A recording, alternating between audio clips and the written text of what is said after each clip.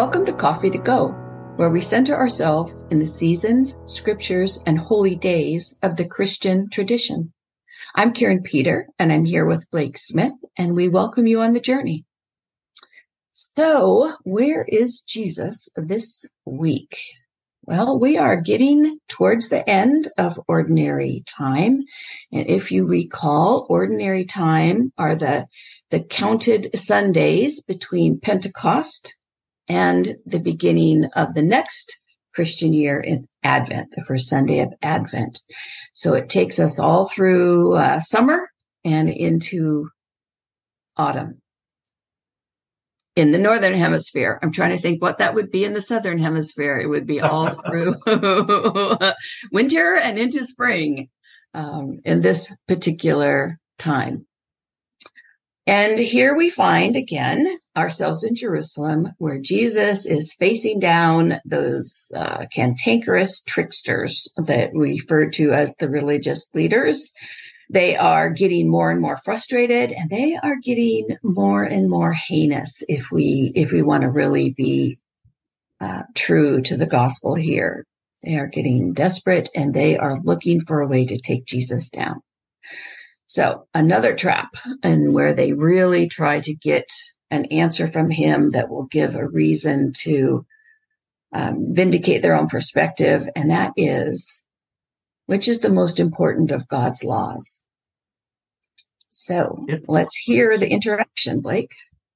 It's so obvious through the way these passages are told in succession like this, that these guys must have been getting really desperate. I mean, they were working so hard. I think myself I would have given up by now, but yet they come in for yet another attack. So our scripture comes today from Matthew, the 22nd chapter, and it's the 34th through the 46th verse. Teacher, Moses said, if a man dies childless, his brother shall marry the widow and raise up children for his brother. Now, there were 7 brothers among us. The first married and died childless, leaving the widow to his brother. The second did the same. So also the third, down to the 7th. Last of all, the woman herself died. In the resurrection, then, whose wife of the 7 will she be? For all of them had married her. And Jesus answered them, you are wrong, because you know neither the scriptures nor the power of God. For in the resurrection, people neither marry nor are given in marriage, but are like angels of God in heaven. And as for the resurrection of the dead, have you not read what was said to you by God? I am the God of Abraham, the God of Isaac, and the God of Jacob. He is God not of the dead, but of the living. And when the crowds heard it, they were astounded at his teaching. When the Pharisees heard that he had silenced the Sadducees, they gathered together, and one of them, an expert in the law, asked him a question to test him. Teacher, which commandment in the law is the greatest?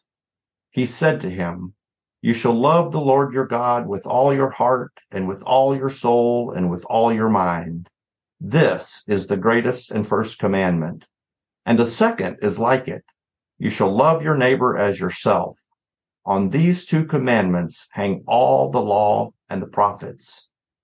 Now, while the Pharisees were gathered together, Jesus asked them this question. What do you think of the Messiah? Whose son is he? They said to him, the son of David. And he said to them, how is it then that David, by the Spirit, calls him Lord, saying, the Lord said to my Lord, sit at my right hand until I put your enemies under your feet. If David thus calls him Lord, how can he be his son? No one was able to give him an answer, nor from that day did anyone dare to ask him any more questions. So this passage really condenses all the teaching, preaching, ministry, callings, questions, and witness down to this very good news. If you love God, love others, period. Do this and all else falls into place. When you do those things, self-centeredness moves to healthy self-reflection. Greed and rampant consumption moves over for generosity and responsible choices and acts of justice and peace.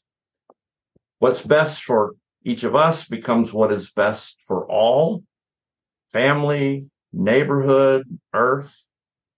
Independence becomes interdependence and lives itself out in community. Anger is replaced with empathy, a willingness to listen, seeking to understand. To love God is equal to loving others. It means to love others, and loving others is equal to loving God. Pretty simple when you get right down to it.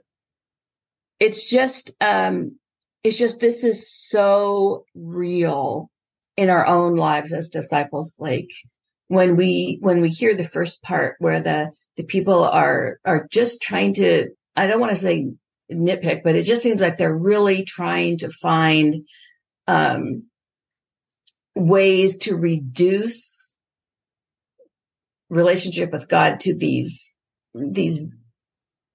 steps, these checkoff points of you have to do this and this and this and this and this. And if you go outside of that, then you're outside of God's love. And to have all of that really brought back to it's about love. Don't we do that sometimes in congregations and group life as Christians? We go, oh, that person does ABC, and so they don't qualify. Or we find all these small reasons to repudiate someone or not be in a relationship with someone rather than looking at the big picture, which is God's love and how we model it. It's so evident today. Right. And I say that using the word simple, kind of tongue in cheek, because even how we define what is God's love in Christianity today, if you were to poll across traditions, you would get so many different answers, I would imagine.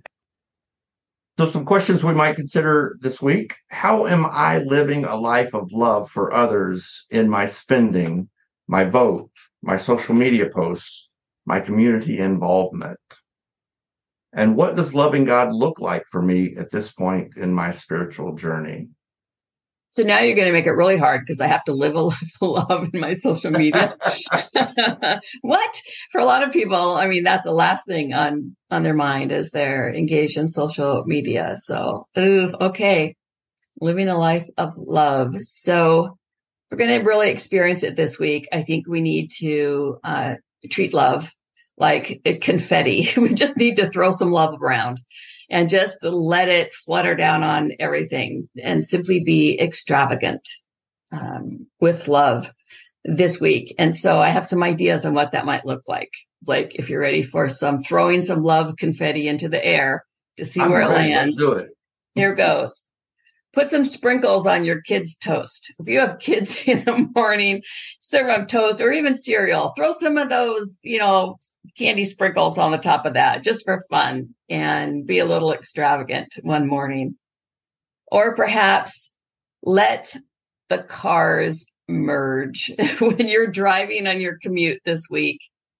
Just let them on. What, Blake? I can't do that. You're going to have to give me some more options. If I have to be loving on social media, you have to let the cars merge. That's just how it's going to be. So let the cars merge this week. Or when you go into the grocery store, I don't know about where you live, but we still sanitize our grocery cart with all the stores have the little wet wipes there to sanitize. So do your cart and then do a second one for the person coming in behind you. Or maybe throwing some love confetti might be visiting or calling a grandparent or another senior that you haven't visited with for a while.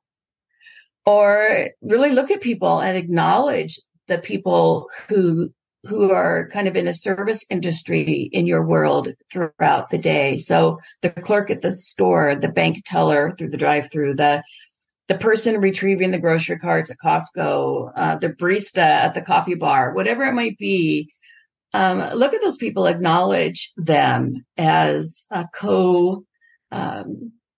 co-creations in this realm of God's this week. And Maybe even offer a prayer on someone's behalf, even if you don't pray. Even if you don't think it makes any difference to pray for others, do it anyway, just for fun, and see what happens. See if it changes you when you do that as a practice. So whatever it takes for you, throw some love around that goes beyond what's normal in your context. So our blessing today is attributed to Beatrice of Nazareth, who lived in the Netherlands and Belgium somewhere around the year 1000.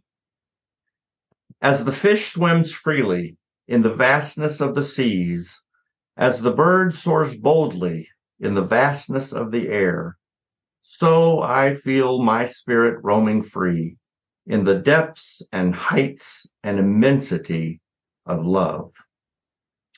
Thank you for joining us here today at Coffee to Go. We invite you to join us this Wednesday for a special episode of Coffee to Go in honor of All Saints' Day.